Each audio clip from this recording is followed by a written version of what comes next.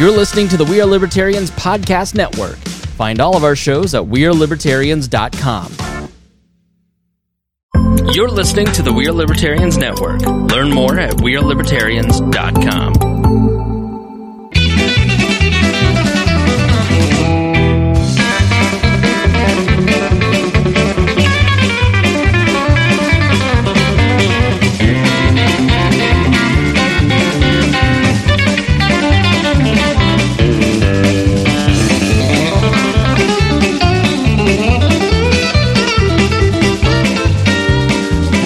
Welcome to the Boss Hog of Liberty podcast. This is episode number 244 of East Centralia's favorite podcast. And I say that knowing that Brian Nichols is in the room next to us nowadays. Yeah. But I have no shame.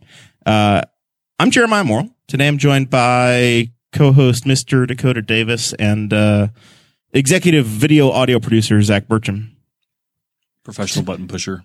Today's episode is the start of our candidate series. Tonight we have Nansi Custer. She is running for the District 54 state representative position here in Indiana. We're going to be talking to Nansi about all kinds of things, why she decided to run for office in the first place, what's important to her, but then getting into some issues such as education, economic development, land use, the roads, COVID-19, and then the food and beverage tax. Food and beverage tax is something we've covered a lot on the show, so if you want to hear about that, then make sure you stick around until the very end. This show is about our lives in rural Indiana. We're here to push your boundaries and make you think as individuals. Sometimes we'll provoke you. Other times, what do we do? I've tried something new and it's gone horribly wrong. You can't read through the microphone stand. I've only said this 200 times, but no, I have to read it. Sometimes we'll provoke you. Other times we'll make you laugh, but hopefully you'll always learn something new. And you can already make fun of me. We just did 15 minutes with Dakota complaining about his first world problems. Yes. For Patreon. And if you want in on that action, boy, do we have a deal for you. That's right. To find out what kind of phone you need to not buy, then make sure you go to patreon.com/bossHogOfLiberty, or you can go to bossHogOfLiberty.com and click the support now button. And that will take you to our Patreon site. And that is where you can go to support the show every month if you enjoy what we do here.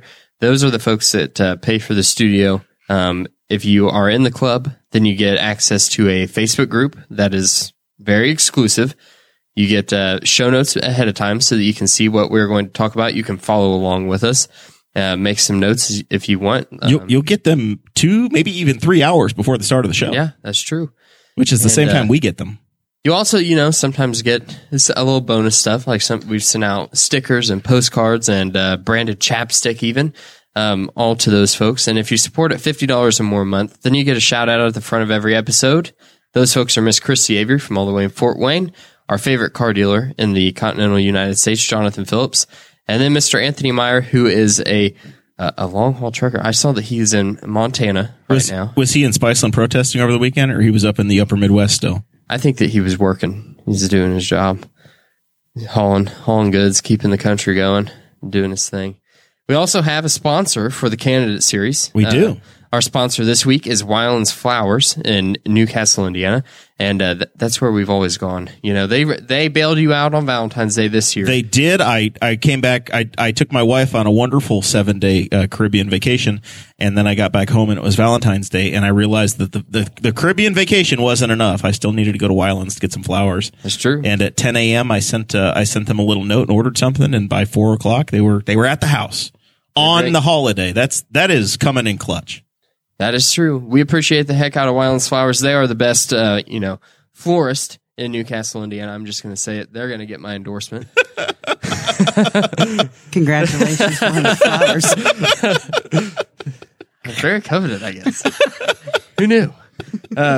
We appreciate you guys. Thank you for supporting the show. Former Libertarian Party chairman's endorsement in a Republican primary. You caught so much hell. I love it. There's nothing but joy. I hope every one of them get a check out of you. Because we're going to drag it out. We're going to have candidates from this race on 3 different nights. God, I'm not made of money. Maybe if we had more Patreon members, I could afford that. But yeah, Weiland's Flowers, they're the best florist in Newcastle, Indiana. Make sure you go there, pick up some flowers for your significant other, even if you're a woman and you want to buy your man some flowers, that's fine. Yeah, I would appreciate some flowers. I don't think I don't think I've ever gotten flowers. I don't think that's an official tagline of Wylands, but we do say thank you very much to them. They have they've supported us. I think this is the third time that the candidate series has been supported by the Wylands crowd. So we're very appreciative. We also have merchandisetchip.com. We're going to put Zach Birchman is going to put a link tree in the live stream, and that's where you can go to find all of your Boss Hog of Liberty merchandise. All right. So, Nancy. Yes, sir. We already talked about your phone, but now we want to get to know you. Okay. I still want to know about her phone. You got a 561 number? 969. 969. That's like early Rush County. But is that a home number you transferred into a cell phone, or is it a? That would be from 19 something. 93. See, our family at the time I got my cell phone, and it was a bag phone. Yeah. Yeah. Wow. 2003, my family, we all got cell phones in Rush County because I was a Rush County resident. I was in charge. I went to the little Verizon store on the north side of Rushville, and we got 4 digits all within a click of each other. So we're all 561s. So, and cell phone numbers are for life now. You've got it forever. It's not like if you move, you got to change it. You just poor Brian moved from Philadelphia, and he's never going to have a 765 number. No, poor guy. He's got a 315 from northern New York, actually. My dad has a 969 number. A bag phone. That's my first phone. Were you like? Did you have a really important? He's about ready to call you old. First, he's not going to endorse you, and then this is going to get this is going to get worse. How old are you? No, I was going to ask like the only people that I know that had bag phones. They're like either they had a really important job, or they were just balling out of control, and they wanted to make sure everybody knew about it. I had a bag phone. Well, I actually in my car, so having communications is a big deal. So not only did I have a two-way radio, I mean, our whole family, we use that, being on the fire department for 37 years, So communication's key. So yeah, and we kind of actually at one point, it was like a test. It was not so much a bag phone, it was permanently mounted in the car. Like the phone. A car phone, yeah. Yeah, a car phone. So I had a car phone, I guess, not a bag, a car phone. And a two-way radio that had, all the fire frequencies and all the stuff in it. So when I responded, I was miscommunication right there on the spot. You had the whole thing. Yeah. So let's get to know you a little bit. Nancy Custer, running for State Representative District 54. Yes. Open seat for the first time since I was in high school. Yes. It's District 54 has included Rush County now for a decade. Mm-hmm. So I assume you've gotten to know Representative Saunders over that period of time. Well, actually, I mean, I know Tom. Tom's great. I live 20 feet from the Washington and Center Township line. So my actual representative was Cindy Zemke. Okay. 25 feet on the other side. And you've of my just house. gotten drawn in. And I've gotten drawn in. So I actually used to be 55. So now I'm 54. So all these big changes, you've been rolled in. My district went from 55 to 54, and my age went from 54 to 55 this year. So yeah. All right. So let's learn a little bit about you. What makes you tick? Why do you say, okay, I want to give up my luxurious life of farming and making fun of Dakota I want to jump in and I want to be state representative. So just to kind of give you a little background, like you said, I mean, I grew up on a family farm, still live there, work there, also help with the family electric business, firefighter and EMT on volunteer department for 37 years, which kind of makes me a little scared to say that, but it's been a while. I've always been involved in government and activities. I was the EMA director for Rush County from 1998 to 2008. Moved on from there after being recruited during a declared disaster. Got recruited by FEMA and the United States Department of Homeland Security. Took on that role. Now, we have a lot of libertarian listeners, and when they hear that you were working for FEMA, Dakota, what are they going to want to know? When the camps are coming. You're good. It's all good. It's not a real thing. I told him, we were talking before you got here. So I actually got to go, I was hired on, and truthfully, they hired me mostly because I have a Class A CDL. I can drive semis, I can drive, tankers and whatever, and doubles. And so that's really why I got the job, because they were needing Class A CDL drivers. So I get out there and I go to Washington, D.C. to headquarters, and it's all cool. Great. I'm going to be a logistics management specialist. Okay. Well, they pull us in, and there's some other there's multiple programs within DHS and FEMA.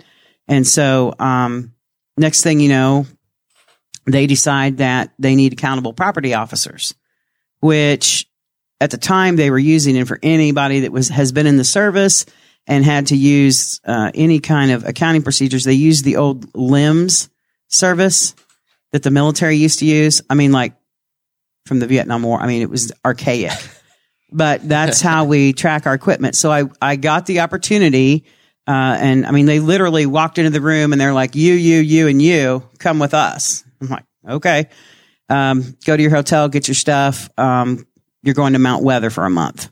I'm like, okay, what's Mount Weather? So for those of you who don't know, you need to Google Mount Weather and kind of check it out. It's pretty cool. So I got to go there and train. It's a facility in Virginia. It is. It is a facility. So right over Google there it. by the CIA. Yeah, well, Google it. Anyway, let's just say I had a little bit of a security clearance, but yeah, I didn't get to go too many levels down there. So all right. I was pretty much stuck on the ground. Didn't get to see where all the I didn't get to go subsurface. Huh. But it's a very interesting facility. I did get to watch an evacuation.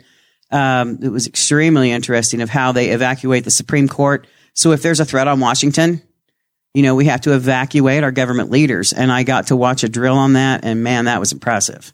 They simulate things, and depending on who's where as to what bunker everybody goes to. So if there was some sort of a small revolt in January, they know what to do with the leadership. Oh, absolutely. They go, make sure they get out safely. Different. They go, different directions. I mean, that's in our continuity of operations plan. All right. So it's very interesting. So you have the experience with EMA and with FEMA, and now you're looking at running for state rep. What's your motive? What's the motivating factor for you to say this is the right race for me, and this is the time I want to get involved? I thought about it for a long time. And obviously, I respected Cindy in her position. I joked with her for years. When you're ready to retire, let me know. And then we redistricted, right? And so I had tossed the idea around, and I've been active in working with legislators for several years. I've helped work some legislation, get some things through, helped do some stuff this year, suggesting things. Here's what we need. Here's a problem. And I'm not so much about creating new laws as I am about fixing existing ones that we have, or maybe even eliminating them, right? So as I watched where our country's going and everything that's gone on, I'm a proud American. I mean, I'm running for a Hoosier office, but at the end of the day, we're all Americans. And I felt like I had watched our country has become so polarized, that there is no ability for people to have conversations anymore. And I had to laugh because when I was talking to you earlier today, said, "Oh, don't worry, you'll be comfortable." And I thought he has no idea what he's getting into, because I was on the phone till 2:00 last night talking, because I will talk. I want to have these conversations. And I think that's something that's missing. Everybody has an agenda, everybody. And that's not a bad thing. But I think when there's a failure to communicate and you can't reach some kind of a good middle ground, I feel like that's where we're at. So I want to be able to contribute to that and bring those pieces together. So what kind of issues were you working on this year, as an example, as you were working with Representative Zimke and with Representative Saunders? Actually, I had approached Senator Lysine last year about this, but and this is going to sound weird, but I'm a Republican and I love pollinators. I care about the environment, right? So honeybees, butterflies. I raise. Okay, so I'm like the queen of milkweed, and I'm like the Johnny Appleseed. I'm like Nancy Milkweed Seed, and I collect it and I go scatter it because monarchs are endangered. So anyway, but one of the issues we've had is the emerald ash borer, right? And you guys see just driving the devastation that is caused. We've given up. Yes, yeah. We're fresh out of ash trees. And when you look at the landscape now, I mean, we've probably lost a third of the trees in the state. I was the president of the Memorial Park Board at one point, and we had at least 50 dead ash trees in one section of the park that we had to have taken down one summer. Yeah, absolutely, it's very significant. Yeah, I drive around a lot for work, and like I'll be driving down county roads. and you'll just see like an acre of trees that are just all dead. Mm-hmm. You're starting to see more. They look, because they're breaking off mid tree. It looks like a tornado went through there. Yep. So anyway, one of the things I brought up, and again, this is listening to people and being on the ground and understanding, what's happening, right? So one of the issues we have with agriculture, drainage is important. These ash trees coming down, especially, like in my section, is along a Little Blue. Okay. So I've got ash trees, the neighbors, we've all got these ash trees that are falling down into the river. Well, where I live, Little Blue is not navigable. And so between the Corps of Engineers, County Surveyor, DNR, nobody wants to deal with it. Can I just take my tractor and pull that out? And, and for farmers that maybe have an excavator, right, that they can reach in and get it, that's great. You can do that. I don't have an excavator. What I need to do is back the rear end of the tractor down in there far enough so I can get down there, hook it up, use the 3-point hitch, lift that butt end of that tree up to drag it out. You can't do that. It's illegal. So meanwhile, we've got all these trees that are down everywhere causing flooding issues, right? So that was the thing that I talked to her about. I said, we need some common sense. We're not disturbing. We're not digging up the bed. We're not, tearing things up. We're not going to let, if I've got, got an oil leak, don't back down in the creek to pull that tree out. But those kind of common sense things, those are the kind of things I want to work on. That, okay, we're not gonna come and, IDEM's not going to be on you. DNR's not going to be on you. You're not going to get a ticket. We're not going to impound your tractor. Kind of the same thing, with the outlets on the tiles. A lot of the tiles go into our small rivers and streams. Over the years, those things silt up. They clog up, sure. Yeah, well, they clog up, and then it blocks that tile, and you're going to get no drainage. You ought to be able to go in there and dip that out. You're not digging a gravel pit. You just need to get that silt out of there. Technically, you can be fined, and it's illegal. Yeah, so it's those kind of trying common to be sense. a good steward of the land. Exactly. Yeah. So these are conversations you've had with legislators, or have you seen them? Have you seen success yet? I actually haven't got to read what the final passage was on the on that particular topic. It went in with the Senate bill. I can't think what it was. It had to do with the soil and water in the committee. So Okay. I have not had a chance to see what. But it did get put into a bill, and potentially they were working on that because they understand, and especially we're in this situation with the ash borer. We've got so many trees going down across the state that it is not practical to say, I can't hire somebody. So trying to do things like that are common sense, thoughtful projects people can do and be responsible stewards of their own property.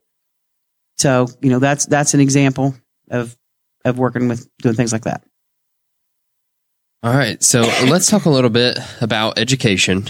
And one of the big topics around education this year has been House Bill 1134, which my sister and her boyfriend, they're both public school teachers here in Newcastle. Mm-hmm. So, I heard a lot about it. And that was supposed to be addressing critical race theory in schools. It didn't make it past the Senate, but, just like we saw with constitutional carry, sometimes bills and topics can get reintroduced year after year after year and chip away until they finally do make it law.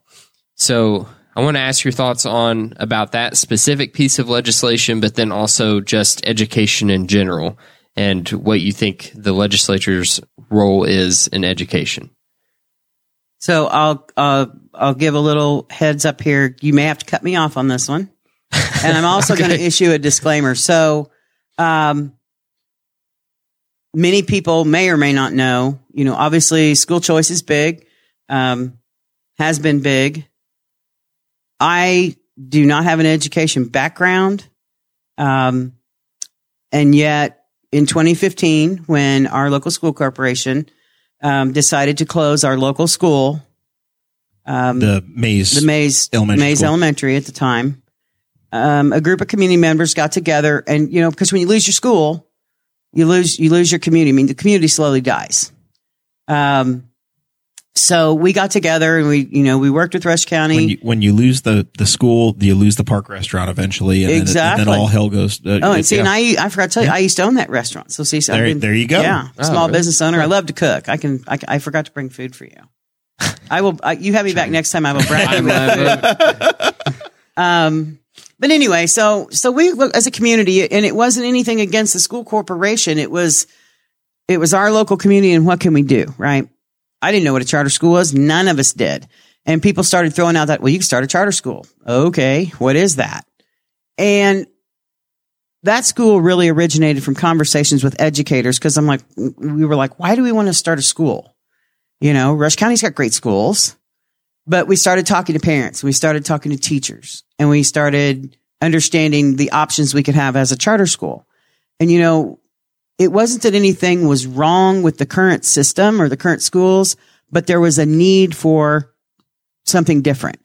And educators needed more freedom, needed to be able to teach again. There's not a one size fits all education approach. Correct. So it gives them a workspace. Correct. So, just straight up front and honest, I founded a charter school. I am currently the president of the board of a charter school. And I believe in them, and I believe in public education. I believe that we need to find the best ways that kids learn. And that's really a topic. My main focus right now is what I have learned, because, I was made fun of because, well, she's not an educator. What's she doing? But, sometimes, and this kind of applies to the legislative process as well. Sometimes you need somebody who maybe isn't an expert to walk in and take a look and go, yeah, that kind of needs to be some changes made there. So, yeah, I'm sorry. Go ahead. You just see that everywhere. It's not just specific to, schooling or in government. It's literally you just get so used to things. If you're looking at even, it can be as simple as I may have a problem or am trying to figure out how to organize something. And I've been racking my brain on it for 3 hours, can't figure it out. And then you have Jeremiah comes along and then get a fresh set of eyes. Yeah, you get a fresh set of eyes and you have an answer in 15 minutes. Yep. I think that that's a good point that you bring up. It's just like working on a problem and setting it down and then coming back 2 or 3 days later and you can solve it immediately. Yeah, sometimes that is what you need. I don't think that that's. I don't want to say we need to get rid of experts in these fields. No, it's just not what I'm saying at all. Yeah, sometimes the experts need someone who's not so seeped into the institutional knowledge that's all that they deal with. Mm-hmm. So, what role should the state be having when it comes to setting curriculum? Is that a school board decision? Is that a parents' decision? Is that the state legislature? Where did it come down? And one of the things with this particular legislation, obviously the state and the state DOE, they set the standards. Schools adopt curriculum. They teach the standards. One of the things that called for in that bill was these parent committees. Okay. Mm-hmm. So I think it was 60% of the committee must be made up of parents and the others teachers. Well, curriculum adoption. Okay. You can have a school team, administrators, teachers working on that an entire summer. I mean, this isn't like 2 meetings and a bake sale, right? And I think it comes down to, I understand why people were upset about some of the curriculum they thought that was being presented or is being presented. But the bottom line is, when you're looking at curriculum, it's not just about taking a book and saying, here's how we teach little Susie to read. Okay. And yes, I approve of that sentence and I approve of this picture in the book. Let's use this book, because that book, the methodology that's used throughout the curriculum may not be what that educator or the educators think is best. So then you're going to get this constant fight. If this had gone through, you're going to have people that say, I want you to use this book because it has the pretty color pictures in it. And I like these and I approve of these. And then you're going to have educators over here saying, but this teaches it better. This allows us to instruct better in black and white pictures of these things. And I think that's where this specific bill and the requirements that they were wanting to put in that, I think that's where it makes a mess, because there are concerns and there are issues, but at the end of the day, there are two groups that from what I see now in my vast 7 years of educational experience, there are two groups that have been hurt over the last 2 decades, and that's teachers and our children. So as a lawmaker, we test the kids too much. We require way too much of the teachers. You look at the lessons that COVID has taught us, okay, and you can pick a topic and you can have a lesson. Our teachers spend all day with other people's children. And if it was a perfect world and teachers could walk into class with the approved curriculum that was set for a year, that didn't have to be changed, that had been gone over, read by parents, all the things.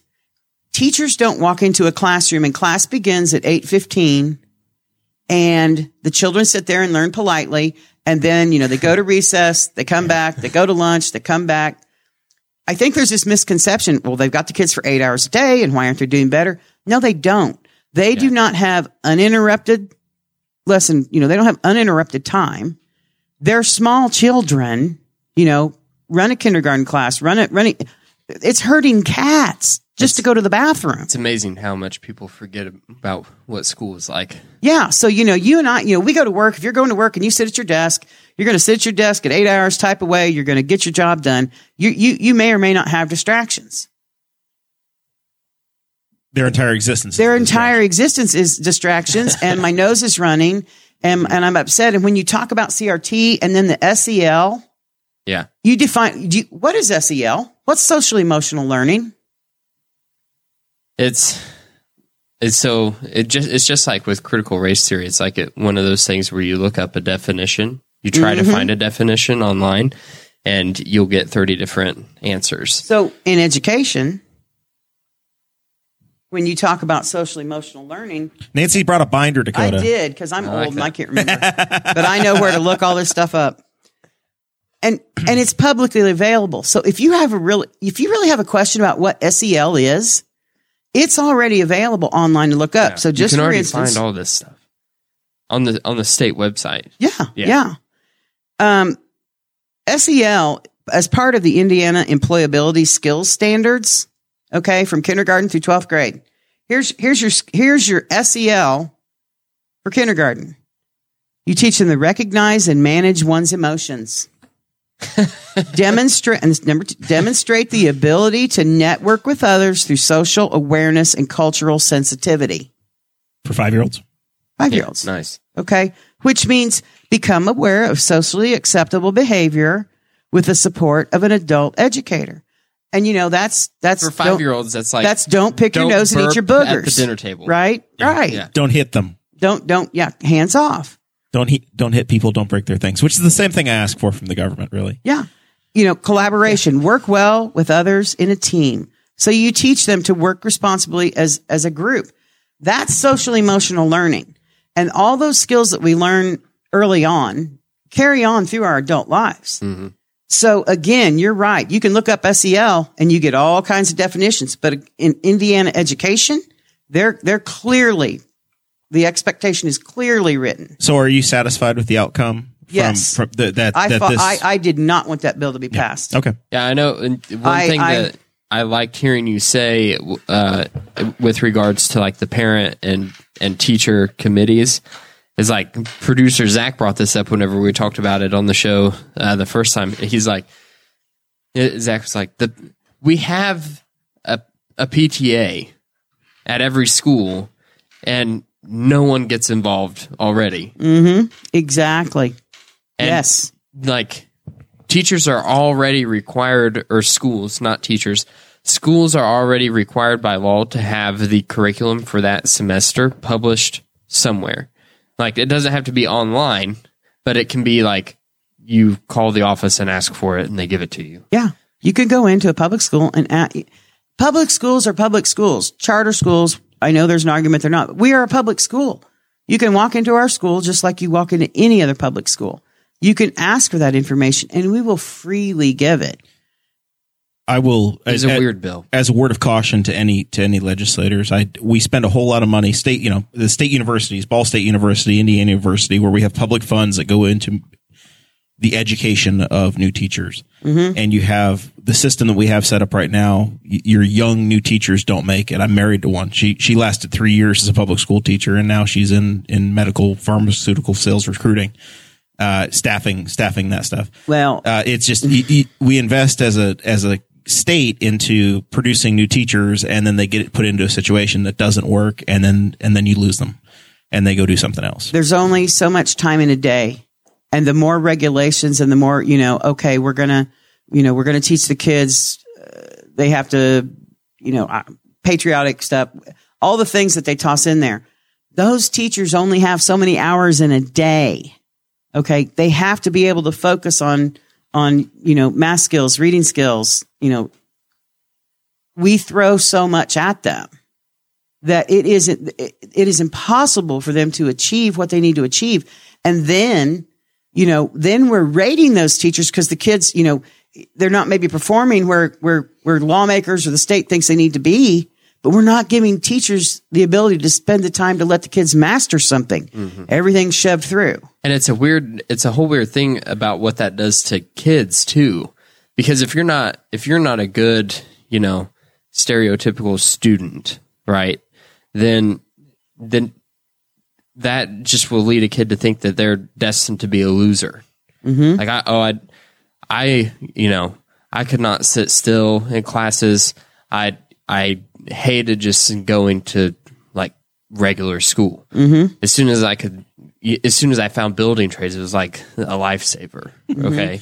Found your special purpose, Dakota. Because it's hands-on and you could move around and you wouldn't feel trapped in a classroom. Yes. But it was weird because I can remember being, younger and being like, feeling like I was just destined to not do well in life because I didn't fit the mold.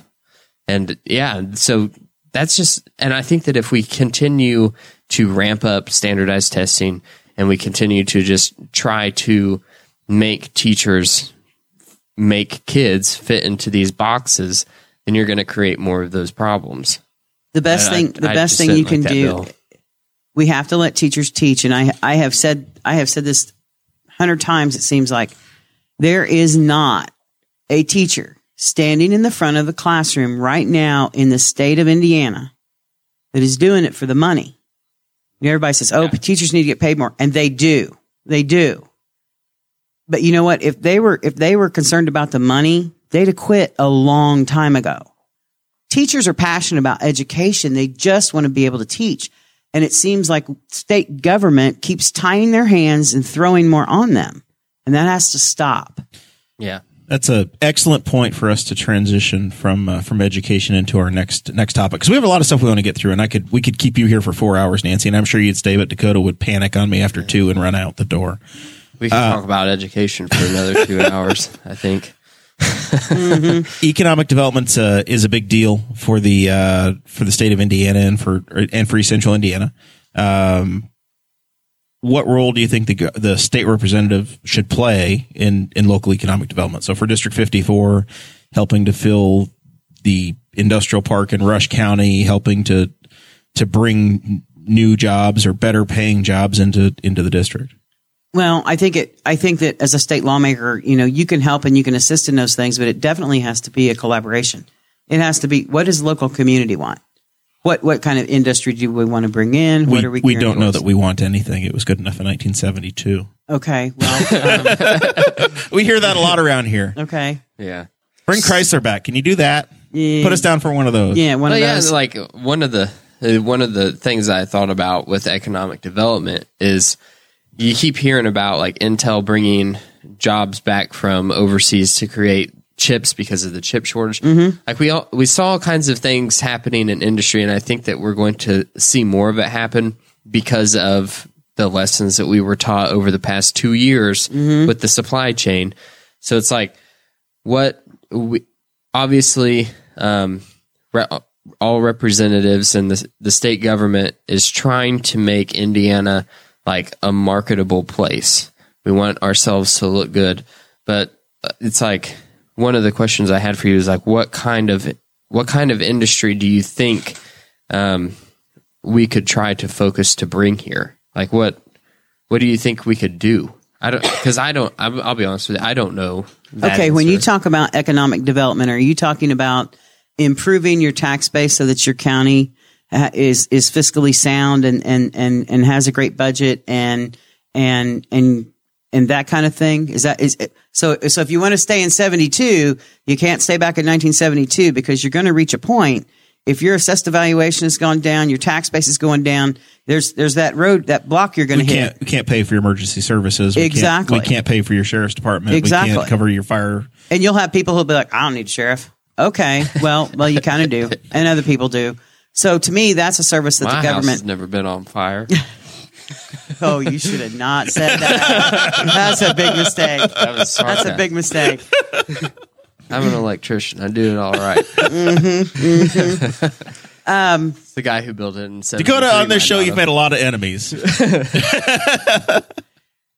I will tell you, just the experience that I have, and I served on the community planning committee that's working right now in Rush County, and that's a good project. They're working on the community center, but everybody's got to be on, I guess, getting everybody together on the same page. And what direction do you want to go? And you're always going to have different opinions, but at the end of the day, you have to find that common ground. Do have a big dog food factory coming to Rush County. We do. So, and that's great. But you have to look at it's not just economic development. Do you have the people here to provide the employees? Okay. Where are they going to live? Where are they going to live? Right. And I mean, I think that's a big thing. Single family housing, people, wages are coming up.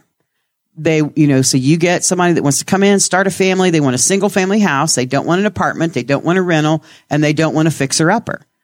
So it's, how are you doing housing development? I guess that's what's not the easy question to answer about what goes on in government, regardless of what layer you're talking about, because everything, the tentacles go out, and it affects everything in one way or another.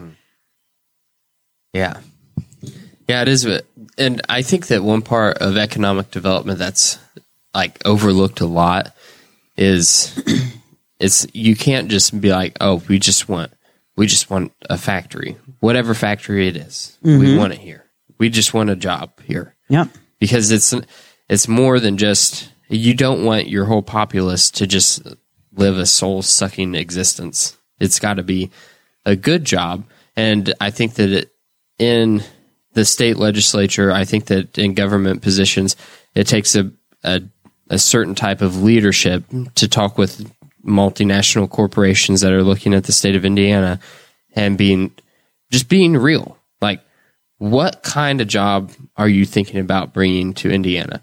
Are you going to be bringing a job that is good for my citizens, or do you think that we are a Rust Belt state that you can take advantage of? Well, and depending on what the industry is, I mean, take advantage of by, we're going to come in here, we're going to get a tax abatement, and we're not really going to help contribute to your community. We're going to get a huge tax abatement where we're employing like 10 people. Yeah. Right. So we're going to pay them $9. We're going to put all this equipment in, but we're not going to really pay. You're not going to get much of a benefit. Bingo. Of that. You're not going to get any benefit from it. So, and then if you have anything bad to say about it, then we're just going to pack up and move to the next place. Mm-hmm. And I think that's where you have to come to be able to work as a community and say, okay, this, because somebody's going to have this goal and somebody's going to have this goal, and you've got to find that common middle ground. Because, let's say I can bring Chrysler back. Let's talk about when Chrysler was here. You drive through town now, and back in the heyday, right? People were earning a good wage. Families had houses. They were, what this town used to be when people had good jobs, had single family housing. It brought small businesses opened. It was good for your schools. It was good for your churches. And the more that we lose those things, we're not replacing them. So you're getting these ghost towns. Mm-hmm. And when you talk about the economic development portion, it has to be a whole package. It has to be. You can build a factory out here that's going to employ 1,000 people. Do you have the 1,000 people? Okay, you've got 1,000 people that just got off the exit at State Road 3, and they're lining State Road 3 into Newcastle. Where are they going to live? And so it has to be a multifaceted where are they going approach. to live? Where are they going to work? Where are they going to play? What parks do you have? Yeah. What do they have to keep them here? Amenities. Do you have a community that's walkable? All of that, I think, All of that. goes into the conversation, right? Yes. So, getting to that magical utopia of a fully functioning economic development system and everything's humming great and things are well, we have to work through the land use discussion. Mm-hmm. And we have had a brother against brother, sister against sister fight over how we're going to live together in our community. There's a windmill in our logo for a reason. Dealing with wind, dealing with solar. We've had issues with asphalt plants trying to locate in the community and not being able to get approved. Just simple rezones of some of property has been very controversial. To do anything light industrial, there are many opinions in the community and in the district. And I know that there's been some history of the state getting involved in land use, and then we saw this with some bills that were authored in the last 2 years of the General Assembly. Where would you come down? What's the state's role? Is it the county's responsibility? Is it local boards? Who should be deciding how we live together? What we do? So again, full disclosure number 2. My brother, my sister, and I own a 160-acre farm that was going to get a wind farm on it. My name is on a wind farm lease for one. Not big dollars. One windmill. Oh, yeah, and divided by the 3 of us siblings. That was we were making bank. I'm just saying. That's like $3,500. You were gonna. That's you're Lexus dead money. on. That's Yeah. Lexus money. Yeah. Probably So- a 96, but that's Lexus money. Yeah. So, for full disclosure, pre-pandemic. because I know that's out there. Oh, she's pro wind. And I'm really not pro wind. And yes, I did have a lease. But I will tell you, in learning and looking at especially where we are as a nation right now, and and we've got big solar farms going in. Okay, and there's that discussion on oh my God, we're taking up this farm ground, and at the end of the day, did I have a lease to have a windmill? Yes, I did. Okay, I was part of that project, but at the end of the day, local control went out. Right, the decision was made. Rush County put a moratorium on on wind projects. Yes, right. Yes, and made the setback. The zoning change. They moved the setbacks. And those are by people who are on. I mean, that's how our government works. You win some, you lose some. And so from your viewpoint, is it going in and potentially being the District 54 representative next session? You wouldn't support a bill that would remove that local control. No. You would say that you went if Rush County, Henry County, Shelby County, Hancock County says we're not doing solar, we're not doing wind. That's their decision. It's your baby. It's like we were talking earlier about township government. There's been talk of doing away with township government, and I don't want to do that. That's the government that's closest to the people, and they'll be like, "Oh, it's not effective," and "Oh, we can't get people to run." And I guess that's one thing that I have really been so astounded by as I've been pursuing this. People don't understand how our government works. If you look at somebody and go, "Who's on your advisory board for your township?" They're like, "Well, I don't know." We've really dropped the ball as citizens. We have. We live in a bubble. We have a great life. So, I want township government to stay.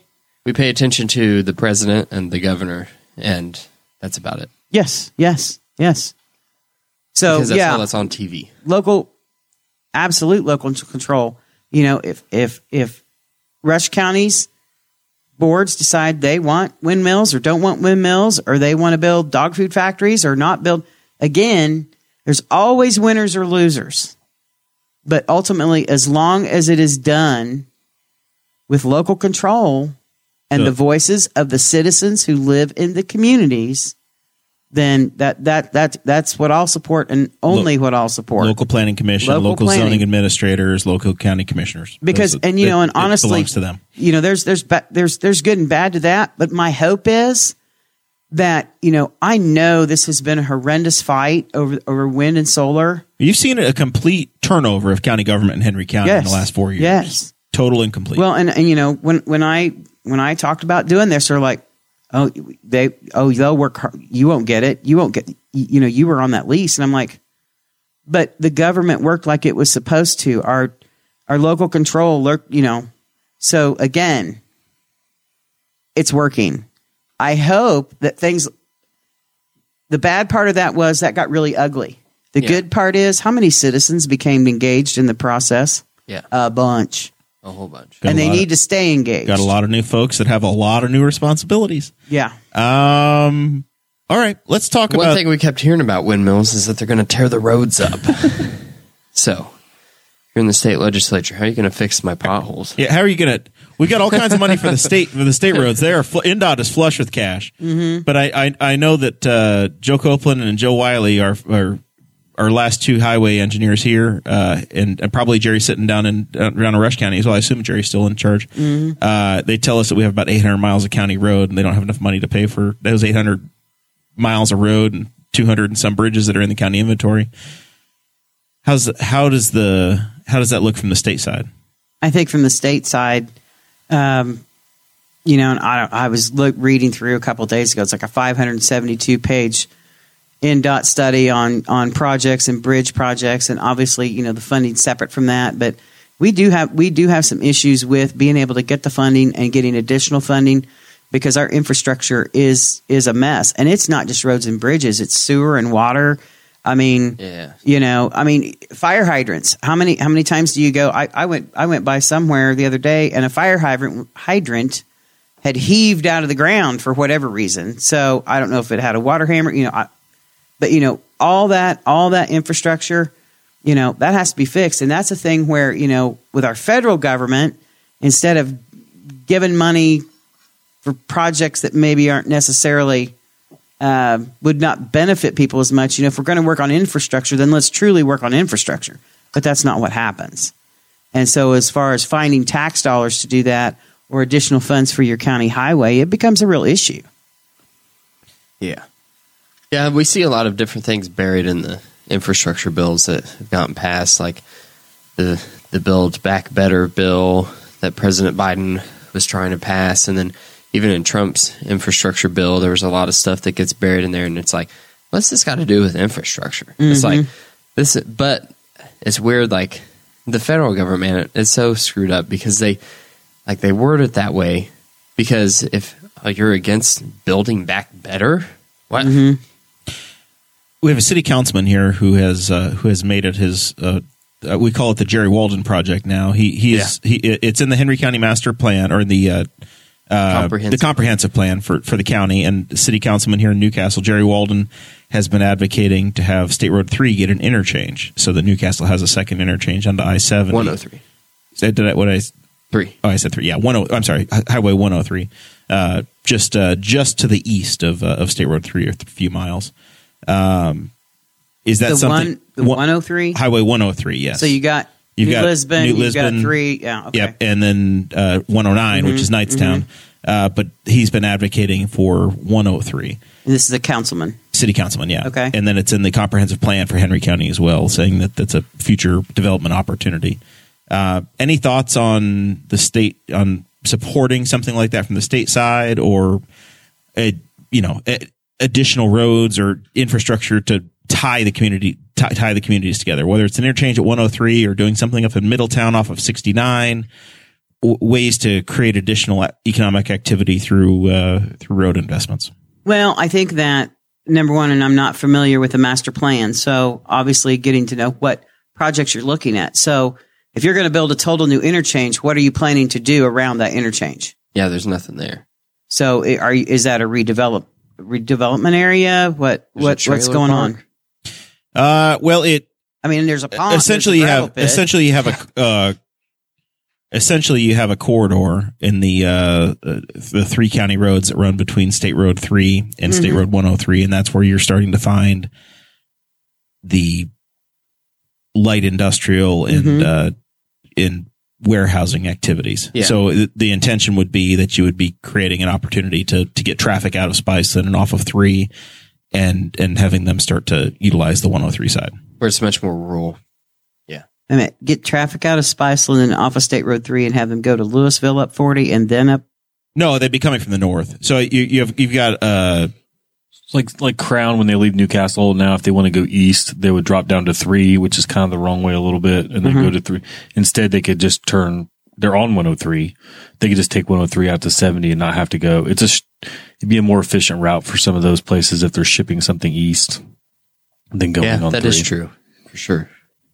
Well, and I think, the criteria for that in a long-term planning, I mean, if the county's wanting to develop something out there, obviously you can approach NDOT to be able to work a project like that. But I think from being a good fiscal point with the state, I mean, I don't know how many millions of dollars it would take to put in, my gut feel would be $15 to $20 million to add an interchange, somewhere in that range. So, I mean, I think to me, if I'm looking at that, if you're asking the state NDOT to put in that interchange, I want to see what are you going to do out there? I mean, really, what are you going to do? Do you have people that are ready to develop?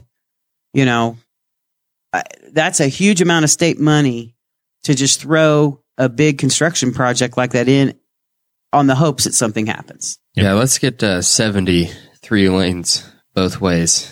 All the way to Ohio first. Mm-hmm. That's coming. That's coming in the next couple of years, and that I think that's the timing that would be important there. But again, if the Henry County citizens and the Henry County leaders, I will support whatever you're trying to do. But the thing is, you've got to also give me the tools to support you, because I can't go to NDOT and say, "Hey, we really want to build a $10 million interchange out here." Not just because Jeremiah and Dakota say so, but because we've got 2 factories coming in. We've got some leisure and entertainment stuff going, something. Yep. Yeah. Yep. And you've also got the and we'll get into the food and beverage tax in a minute, but there is also a proposed $16 million, youth sports facility that's proposed to go onto County Road 300 South. What kind of sports? Baseball, softball, basketball, wrestling, youth sports. Tennis, volleyball. It's a huge complex. We also, one thing that we were talking about with some friends this week was it was brought up in 2008, the General Assembly voted to pause the state gas taxes due to the extremely high gas prices or fuel prices that we were seeing across the state of Indiana. That was whenever they reached $4 a gallon back then. I was wondering if you had any thoughts on that, or if you would support an action to do that again, because they've gone up significantly since then. I believe just as the General Assembly was closing, the Democrat side had said, "Hey, let's pause the gas tax until July because of the inflated prices." Well, and I mean, obviously, we can't do it now. Session's over, right?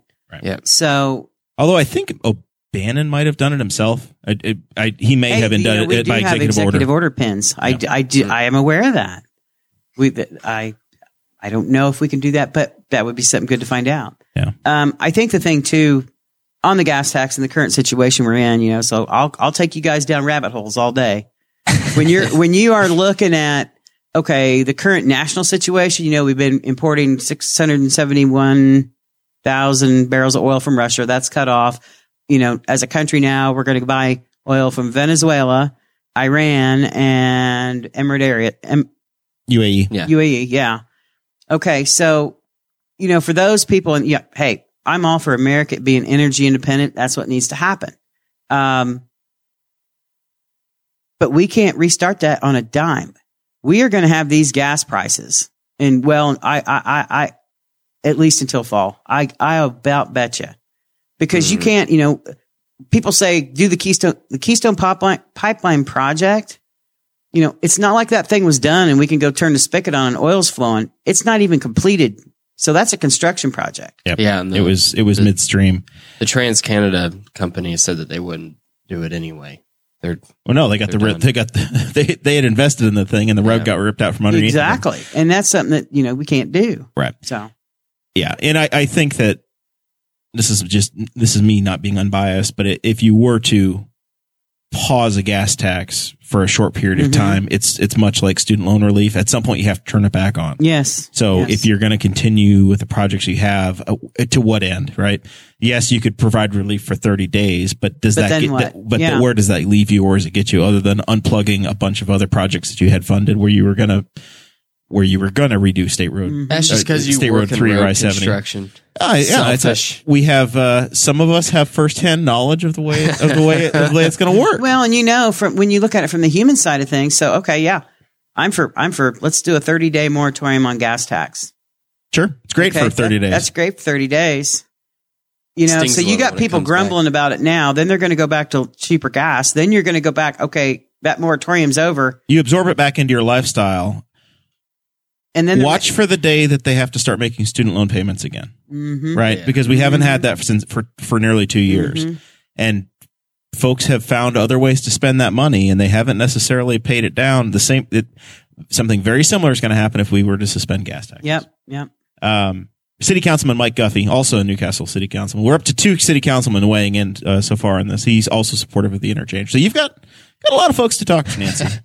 Well, and again, learn these Newcastle issues. It's a learning curve, but also, I mean, I'll fight for you guys. I'll fight for the district, but you got to give me something to fight with, right? So, these guys, if we're working to promote this project, then again, I'm all about data and I'm all about, I will fight for you, but you got to give me. It doesn't make sense to build the interchange to get people to invest here. We need to get people to invest here, and that is the reason we built the interchange. A good example is the interchange that was built down in the Greensburg area. They had an interchange that came in when Honda was announced, right? So as a portion of the Honda project, when that was announced and built, INDOT within a year had a new interchange built that went straight into that factory. Yeah, that's a great observation. All right, so let's talk about the topic that has been the bane of our existence for the last 2 years on this show and in the world, and that's COVID.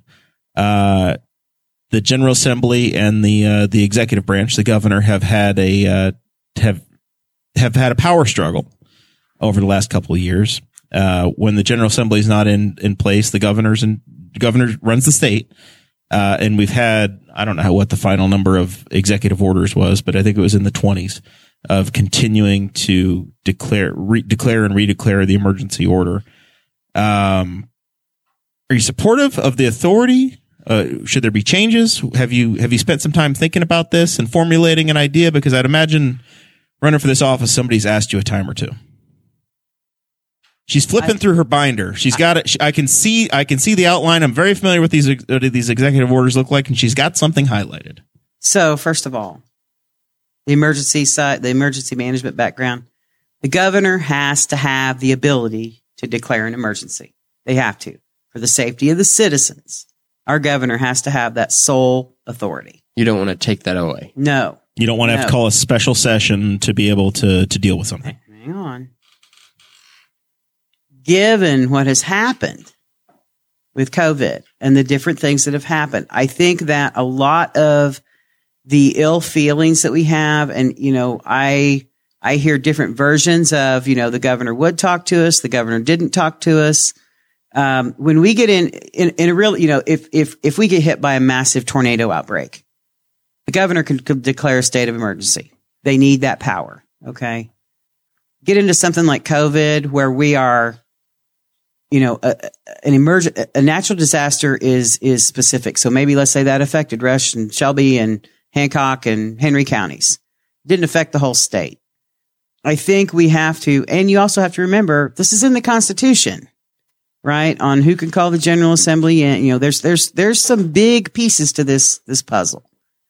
And I think it needs to be looked at because I can see through COVID that someone having the sole discretion without calling in the representatives of the people at some point. So if that point's 60 days, I don't know what that magic number is, but I think we got to a point where there was so much animosity and power struggles. And then the citizens, nobody knew what to do. I mean, COVID, like I said, COVID has taught us so many lessons. So you can't just walk in and say, by God, the governor cannot have the authority to do that, because they need the authority to do that in an emergency. However, maybe we need to constitutionally do something, change some things around so that, at least they're calling in maybe even the leaders of both both houses, minority and majority, to get a perspective. What happens if there's a third or a fourth party? And are you going to constitutionally discriminate against us? We will not discriminate against you. How dare you, Nancy? I'm so sorry. I don't know about a fourth party. Anybody can come play. But it is. I think it is time for the after action report, right? It's time to go through what worked and what didn't, and not judge it on emotion, but judge it in a true sense of how can we do this better next time? And it may require some constitutional changes. That's not an easy thing. You can't just wave a magic wand. I think it will be really bad if we don't take this opportunity to learn from what happened and how we could do it better. So. All right. I think that's a thoughtful response. I appreciate that. And maybe the answer is 60 days, right? Maybe the governor can say you have 60 days and the Constitution says that it has to be reauthorized by the General Assembly. And that gives them time to it could say he has 60 days, and then if it needs reauthorization, okay, then the governor has to call a special session. Yeah. But the voice of the people has to be heard, because that was the biggest thing with COVID. What business is essential and what business is not. As popular as the Libertarian Party is and has become, you saw the dissension amongst the citizens of the state of Indiana with the vote totals Don Rainwater received in the governor's race. I did. Yep. And that should be a wake-up call. That was a shot across the bow. Is exactly what that was. All right. Is my personal. That was a shot across the bow. It should be something that gets the attention of the folks that are serving. Yes. All right. Let's talk about an issue that we've been covering as this bill has been making its way through the General Assembly. We've been beating this horse a lot. Dakota, take the reins of the horse. Food and beverage tax. We've talked about this and everything that was going on in Henry County. If you want to get a good update on that, actually, you can go to Grow in Henry. Is it .org? That's the Henry County, Indiana Economic Development Corporation's website. They have a really good little article, press release, our friend Corey put out that had all of the recommendations that were sent over from the board. It was really good, very concise, well put together. Anyway, back to this. The counties in Indiana right now have the ability to place a 1% tax on go to pizza. Yeah. Certain counties have received the authority. Rush County never did. Henry County did. Henry County does, yes. And what has happened is that the state has essentially determined that there's going to be a sunset. In 20 years, so 2042. Correct. Did it pass through the House? It's passed and it's done. Oh. It could be undone, but it's been passed. But what it is, the state's website is not up to date. It's still there. But it's now going to affect bonding capacity. So even though you have it still for the next 20 years for Henry County, it essentially drops down the ability of this committee in future projects. Correct. Because it it sunsets in 2042.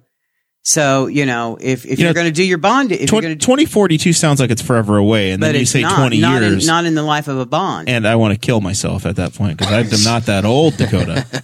So, you can still do it. You can still do your projects. Just make sure that the bonds are paid by. All right. 42.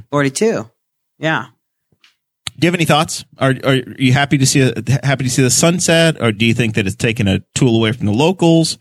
I think it happened kind of quietly at the state level, but it got some attention in Henry County, but obviously not enough to make a difference in this cycle. Have they given any indication as to what they're going to allow counties to use in place of that? And straight up, I haven't read all that language, so I think it's just gone, right? It was tied to Lucas Oil Stadium, and a couple of key projects got an exemption. I think maybe some of the casinos did, Orange County, but anybody else that was, once Lucas Oil Stadium's paid for, just wipe the slate clean, and everybody loses their extra 1%. There's a previous guest that introduced that bill, Senator Gaskell. Yeah. Yep. So that goes away, then that leaves locals with the ability to basically only raise income tax, an option income tax or something to fund those kind of programs in the future. That essentially that's all that's left. And so you're not going to raise property taxes. The problem with that is like right now, this is this is dedicated to specific projects. I think that's a good thing. I think that's a neat and healthy thing for community. Like here, there's been a lot of community input. You know, I know like at my job, even we've been talking about it and the projects that are proposed and things. And if I remember correctly, it's for parks and recreation. It's for community enhancement, tourism. Yeah. Tourism. Yeah. And the thing, if you just raise the local income tax, then it's just going to get spent wherever. You know, it's not going to be saved up and then put towards a neat community bonding project, right? Mm-hmm. So that's kind of disappointing, but. Well, and that may be an area where you can form a different commission that is like a, you know, for all the things that food and beverage tax would go for. You know, you can form something here. You can certainly do it on a voluntary basis, but what they did is they were able to use. It started with the Basketball Hall of Fame, and that's what built that. They put a 1% tax in place, and once that was paid for, then those funds were then used to fund Ivy Tech, and that turned from a Chevy dealership into a local community college. And then you've seen some additions at in the Memorial Park with the Saddle Club and some other projects across the state. And I think maybe too, and I have heard some discussion. It's kind of one of the issues with it was that counties charged that tax, right? Like to build building A. And then it's like, oh, we'll just keep that on and we want to do this. And, oh, we'll just. Right. So it's a perpetual tax that goes on. The taxpayers, we're told we're only going to do this. We're going to do it for this. And then it was a tax that never sunset. And then a committee would be formed and they say, okay, we've got this pool of money. How can we use it for good? It's like the Patriot Act. It sticks around. So there are, and it's a legitimate conversation of is it appropriate to sunset something like that? Or should the local community say, hey, do we want to sunset this? Or do we want to say, hey, we like this and the tools it's doing. Do we want to move forward? There's a portion of folks in the community that say, hey, the state just took away one of our tools. Now we can't do this even if we want to. If we wanted to kill it, we could, but now we can't do that. The state did that for us. Well, you can go to LGF and you can increase your local income option tax and replace it, right? I mean, the thing I like about that tax, though, is that they put it into tourism type projects, and then you can make the tax revenue go up if you properly invest it. And and hopefully by people who are coming to your town. So instead of like a local option income tax, which is taxing the people who already live here, you're hopefully shifting some of that tax burden onto people that are coming into your community. So you're bringing money into the economy and you're incentivizing that. So the recommendations they had is there was about a $237,000 investment that would have been made. It will, I guess, the tax is still there. So what this will be used for this time, as an example, the top scoring project was the John Jordan Arena getting enclosed, which helps bring horse shows that would maybe have gone to Springfield, Ohio or Cloverdale, Indiana into Henry County. And then that's going to put people in your hotels. It's going to put people in your restaurants, et cetera. Well, I mean, that thing, and again, not being in the legislature right now. Okay. Obviously this has been used to fund a lot of really great projects. So I would be interested to know, other than the fact that if we told people it was going to be used for this and then we continued it, right? I would like to know the information on what was the driving force behind sunsetting it. Yep. I mean, and I think that was the state decision that was made. And I think that's where we complain about a lot of stuff in our area. We really do. Like we have had the pitchforks and the signs and the whole gamut over chickens. We've had fights over statues. We've had fights over windmills and solar. This was not unpopular with the locals. It's really surprising that this tax was not unpopular. Well, and at the end of the day, like you said, it passed now, but if that's what the citizens want me, if they elect me and that's what they want me to go to do, I'll go fight for them to get that back. All right. Because again, it's about what are the needs of the local people. So what I'm hearing is that you're very receptive to listening to absolutely the folks that elect you. You don't necessarily have an agenda of your own or something that you're concerned about. You want to represent what you hear from folks. That's the From our conversation, that's the feeling I'm getting. Yes. I don't have an agenda. My agenda is to get people to start talking again, to come up with reasonable solutions to things that works good for everybody in the community. And, you're not going to make everybody happy, right? And the big thing is, regardless of what we're dealing with, so I don't back down. I don't go along to get along. That is not who I am. So if I am elected, I probably won't be very popular with a lot of Republicans. And I don't care, because I am tired of the people not being represented. And at the same time, I can be bold for you and I can stand up for the citizens of this district, but they've got to give back too, because, I can't go to war alone. Okay. And we're not just fighting the battle. We want to win the war. And that takes citizens getting involved. And if I don't accomplish anything else, I want to accomplish that. And we've learned enough life lessons in the last 2.5 years on, taxes, restrictions, freedoms being taken away, all the things. We really need to do we need a gut check. And there's one more area that I would be negligent in my hosting duties on the network, and Chris Spangle would take us off the air if I didn't ask a question of the folks running for state representative. That didn't occur to me until tonight, Dakota.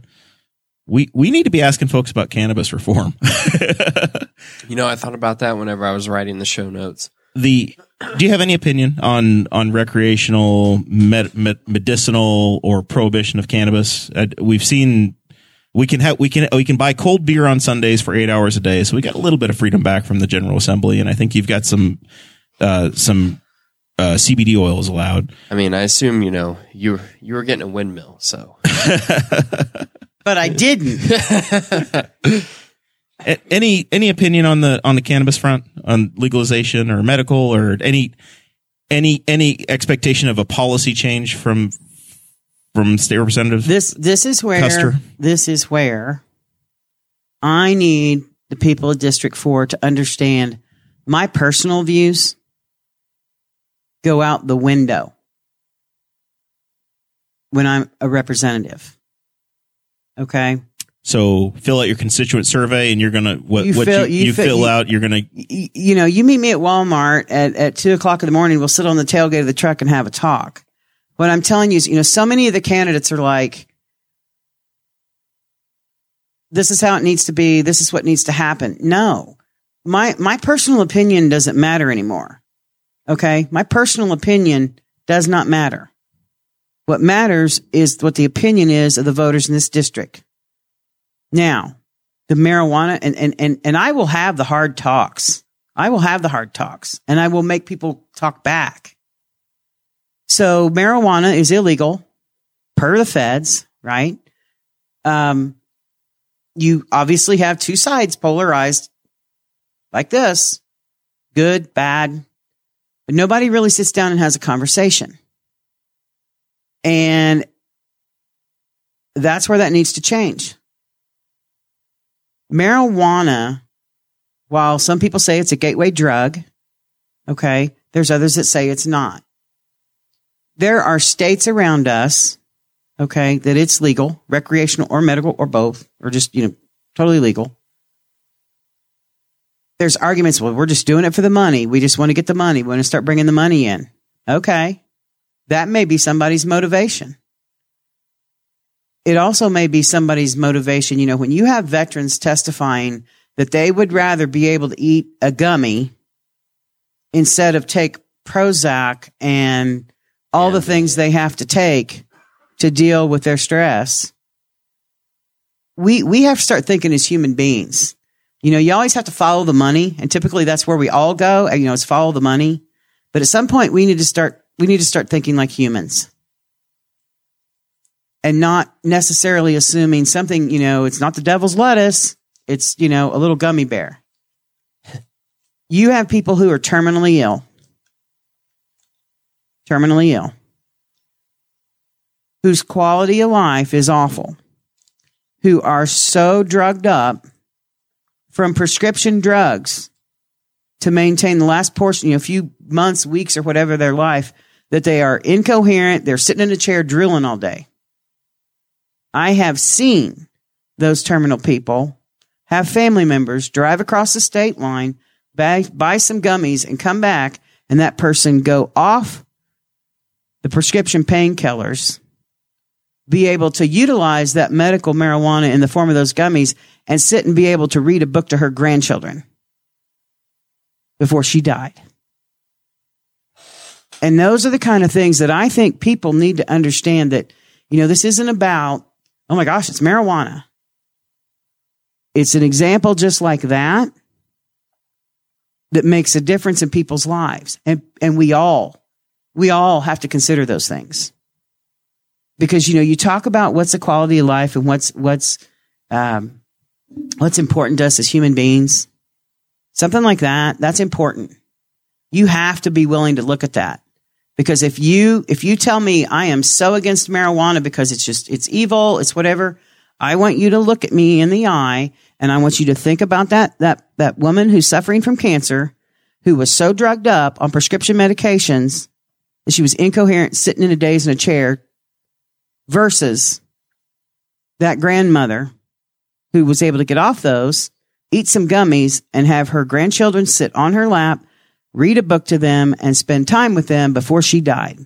So I'm sensing you're at least a yes to medical. Yes. And for recreational? Yes. All right. So we're not going to arrest, if Nancy's in charge, we're not going to arrest tourists that are going from California to New York State on I-70, and we're not going to put their Ziploc baggies on the hood of the car and act like it's a big drug bust. That's that's more of a question for the guys that we're going to be asking to be in charge of the law here in a couple weeks. Well, that's for the sheriff's department, but if it's not a law anymore, then it's not a problem. I mean, come on. I mean, and there seems to be the hang up. Nobody will do anything because, the feds haven't changed it. The feds are also not enforced. Look at all the states around us. You've got 36 states that have made this change.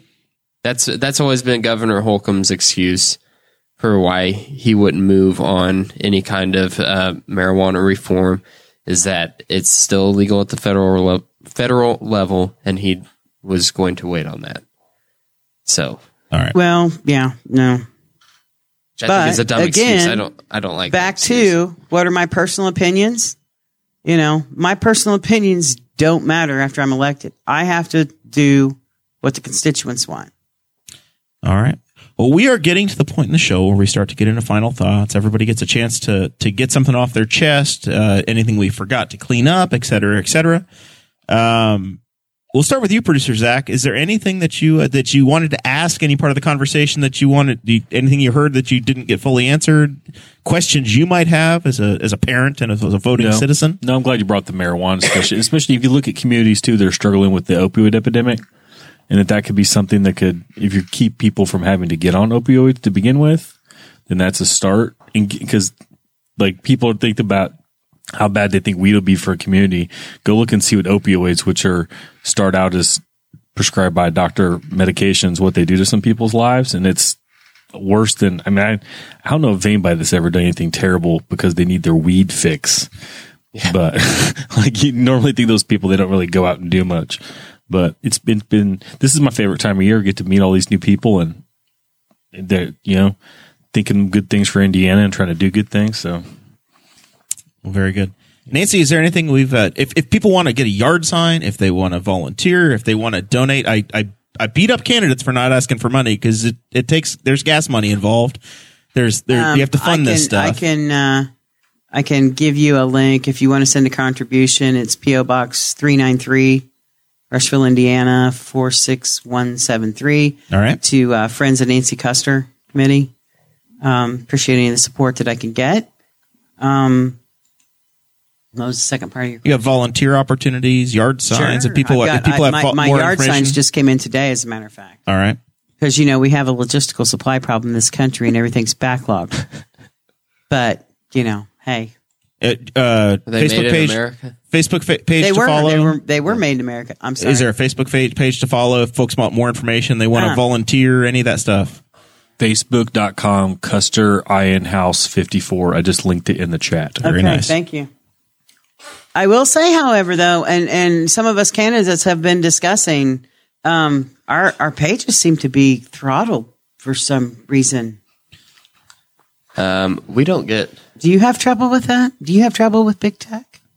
With our page, basically what we do is just we get on Facebook once a week now for the live stream, and that's it. Because it is weird, I used to take some time every morning, and I would schedule posts to drop like every 3 hours throughout the day, and we would get some interaction, and then all of a sudden it just dried up, and we weren't getting anything. That was, I don't know, maybe a year and a half ago. Yeah, we had to go through.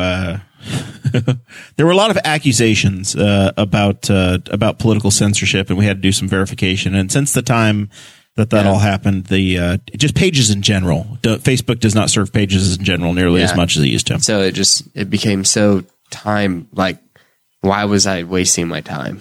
Yeah. You know?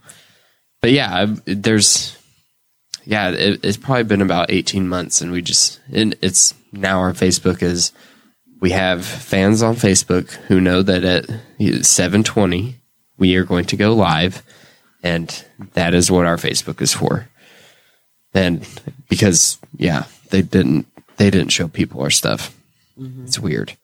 Anything else we need to cover on your side, Dakota? Got all your questions answered? My side? Yeah. I enjoy the candidate series every year. I'm looking forward to getting everybody in here. It is, some more work, but it's fun. Ask me in 8 weeks how much fun it is. How much fun we've been having. Do I have to wait for 8 weeks to see if I... Maybe even 9.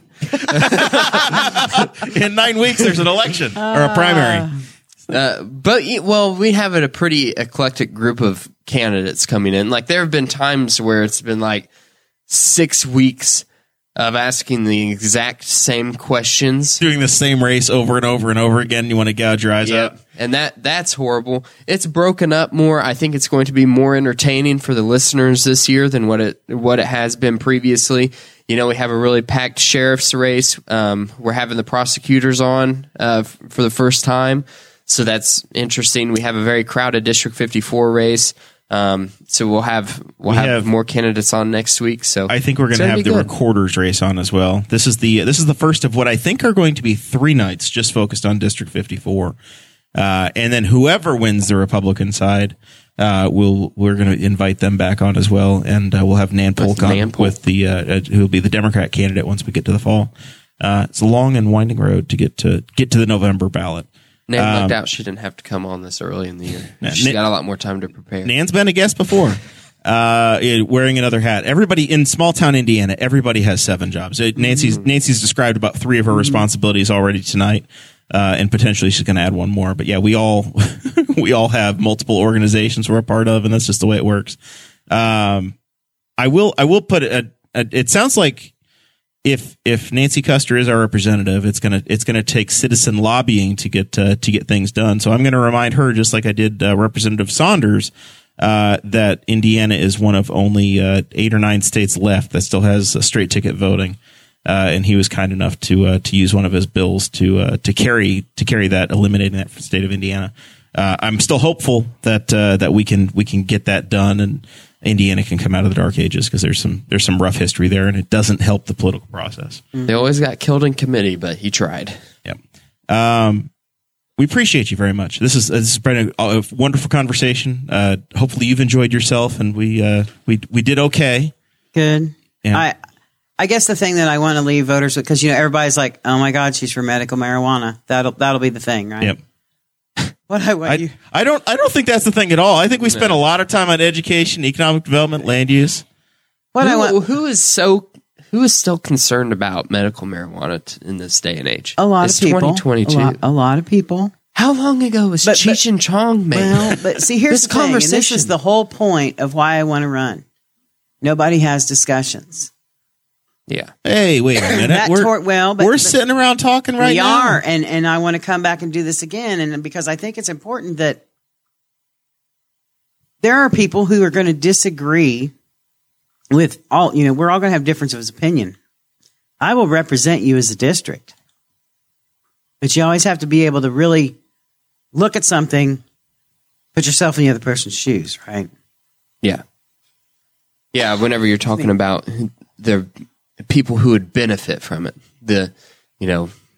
just veterans groups. I know that Jim Lucas is one that always carries his torch brightly into the General Assembly every year, and he always talks about like a little girl that he knew with epilepsy. And yes. They moved from the state because cannabis was the only thing that they found that actually worked for her, and it took her off of like 11 different medications. I know a family from Northern Rush County that happened to 6-7 years ago, and they had a child that was 6 years old, epileptic. They moved to Florida. Yeah. So, I mean, it's sad, but it's not that uncommon. Yeah. Yep. You're literally driving citizens away.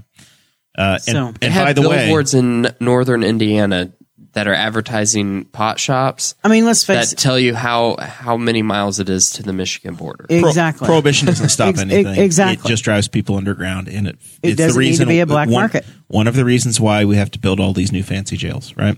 Rush County just got a jail. Hancock County's getting a brand new jail. Henry County's building a new jail, and I'm not sure what Shelby County's plan is, but I would not be shocked if they've also had to do it. So with that, thank you so much for joining us. Thank you. You guys will, the voters will, I'm open, I'm transparent. I'll debate with you at the end of the day. And if I do debate with you, it's because I want all the points brought out there so we can make good decisions and not maybe get stuck in our own bubbles. But I will represent the people of the district, and I will stand up for you. And how much time do I have? Oh, you pick. When you're done, we're done. Okay, so you talked about COVID. We talked about school closure, closing down the country, closing down the state. So we believe, and me, myself as president of the board, but our entire board believes in parent choice. And they're your kids. You're their parent. You make the call. So when we got ready to start this school year, the mask mandate was obviously still in force. And the governor issued this executive order, and we were, okay, what are we going to do? How are we going to handle this? The kids are coming back to school because we'd been out the previous year, right? Mm-hmm. So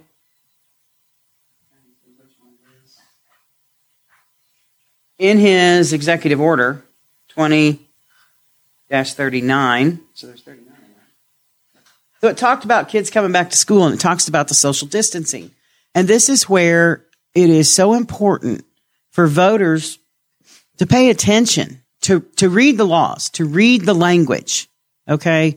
So when you're looking at this executive order, it says the kids have to be masked and social distance 6 feet, got to wear masks, right? And everybody's like, okay.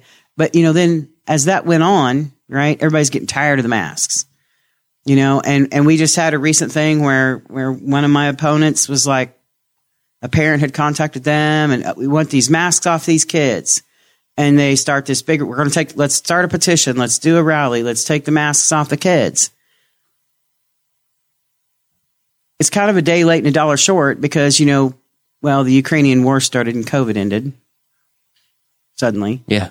But, it ended because of the State of the Union address, actually. I think. So anyway, the mask mandates were already on their way out. I will tell you that I think a large Labrador just died above us. I don't know what happened in the apartment. when this executive order came out, and for the people that wanted to complain that the governor was being restrictive, did anybody bother to read the executive order? There's exemptions, right? Okay. So we looked at the executive order, and we knew that parents, some parents wanted their kids in masks, some didn't. So every school in the state went with, well, we've got to keep the kids masked because we got to follow this mandate. If we don't get our money. Not true. And you could have gone with this mandate because when it talks about the classroom settings, it gives the rule, gives the mandate, but then it gives exceptions.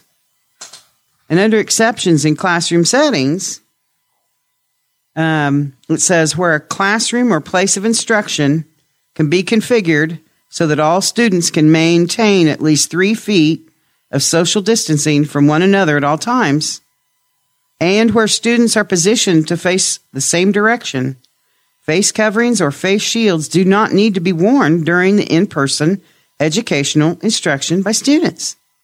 Instructors must wear a face covering or face shield unless the instructor can maintain 6 feet of social distancing. Now, So they didn't actually need it all the time. what does that mean? So like lots of teachers set their desks up in pods. Okay. So if you think of it, if you got a kid in a desk and they got to be 3 feet, not 3 feet between desks. That's not what it says. 3 feet between the kids. 3 feet between the kids. They got to face. So we're going to go back old school. Everybody's desks are in a row, facing forward. And that's exactly what we did. And we sat the kids in the chair, in the seats. You put the kid in the desk. You put the next kid in front. You put a yardstick on the tip of this kid's nose, center to the back of the other student's head. You know, you had to move desks like 2 inches. Now, had teachers been told, had administrators who had classroom teachers, because they are amazing, had you told them, all you got to have is 3 feet between the kid, move your desks, and they had to move desks 2 inches to make that happen, do you not think the teachers of this state would have been like, I'm reconfiguring my classroom, I'll be done in 20 minutes. Yeah. You know, I'm moving my bookcase out. Deal with this drama anymore. Exactly. Yeah. But they weren't given the option. They weren't given the option because what was presented was the main part of the executive order, but the exceptions were never written. Right. I read everything. Everything. And I do the same with legislation, and we have to do that as citizens. You know, and that's why I say, you know, the petitions, and it's not just local here that happened with one of the other candidates in my race, but I see this statewide, get these masks off our kid. And I'm like, have you gone to school and asked the teachers if they can configure their room so the kids face forward and sit 3 feet apart? Because that's all you need. Right. Well, and I think a lot of this conversation is it's about more than just the COVID response, right? It is. Because this is much like when you run on a single issue and you get elected to a county office, yes, or a township office. The issue you care about, you can take care of that, but that is a small part of the world of the responsibilities of the office you're signing up for. Yes, so yes. The way you're able to apply your skill set across the board and to govern is very important. Yes, I mean, like, so I had a lawmaker tell me about they were sitting in an ag committee meeting. There was an urban lawmaker that was on the committee. Mm-hmm. They were talking about fertilizer tenders, okay? And the hearing's going on, and the urban lawmaker stopped and said, wait a minute. You guys are going to have to explain this to me. And this is a committee member on the ag committee. I don't know what the only tender I know anything about is a chicken tender. What's a fertilizer tender? But kudos to the lawmaker for asking. Yeah, for having the conversation. For having that conversation, because, you know, and this is what is good about what I want to bring to government and to represent the people of District 54. Because let's take that scenario. And so it was an ag committee and they're talking about fertilizer tenders. Let's say it was liquid fertilizer. We're talking about that. Let's say the problem was IDEM was there and environmentalists were there saying, we've had 12 spills this year. We need to pass new regulations. There need to be bigger fines, you know, and people go, oh yeah, you know, they spilled some fertilizer. We need to, you know, do something about that. I'm the kind of person who's going to say, how did it get spilled? Did they get hit broadside by a semi or another vehicle? You know, did they not have it properly secured? Because, you know, right. I mean, and those are the things. Before you go passing laws, you really need law not followed. Yeah, exactly. And do we really need a law to solve this problem? Yeah, laws are sometimes wonderful ideas, but eventually, guys with guns have to come by to enforce them. Mm-hmm. Right? When you make it a government issue, you initiate force. And when you say, we're going to do this, if somebody says, no, I'm not, eventually the thing that happens is a guy at the end of the line every time, a guy wearing a badge has to show up and it can potentially turn violent. So you need to determine if the state truly needs to be involved and if you need a law for that, right? Well, and I think being a good citizen and knowing, there are laws that we have, like, okay, seatbelt laws. People argued about that. That's I don't want to wear a seatbelt. But I think of it, my perspective that I bring to it from an emergency services standpoint, I've responded to wrecks. I've seen horrible things. People die. And while we're all adults and we have free will and you may or may not choose to wear your seatbelt, it's also a requirement we put kids in safety seats. And this is where I struggle as an American and supporting my Constitution and my freedoms, because I've responded to a wreck when children weren't in that car seat. Yep.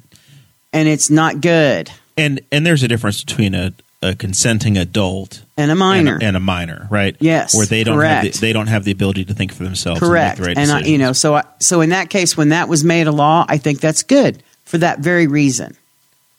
That there are certain things that we have to step up as a society and as a government and protect, but not everything. Yep.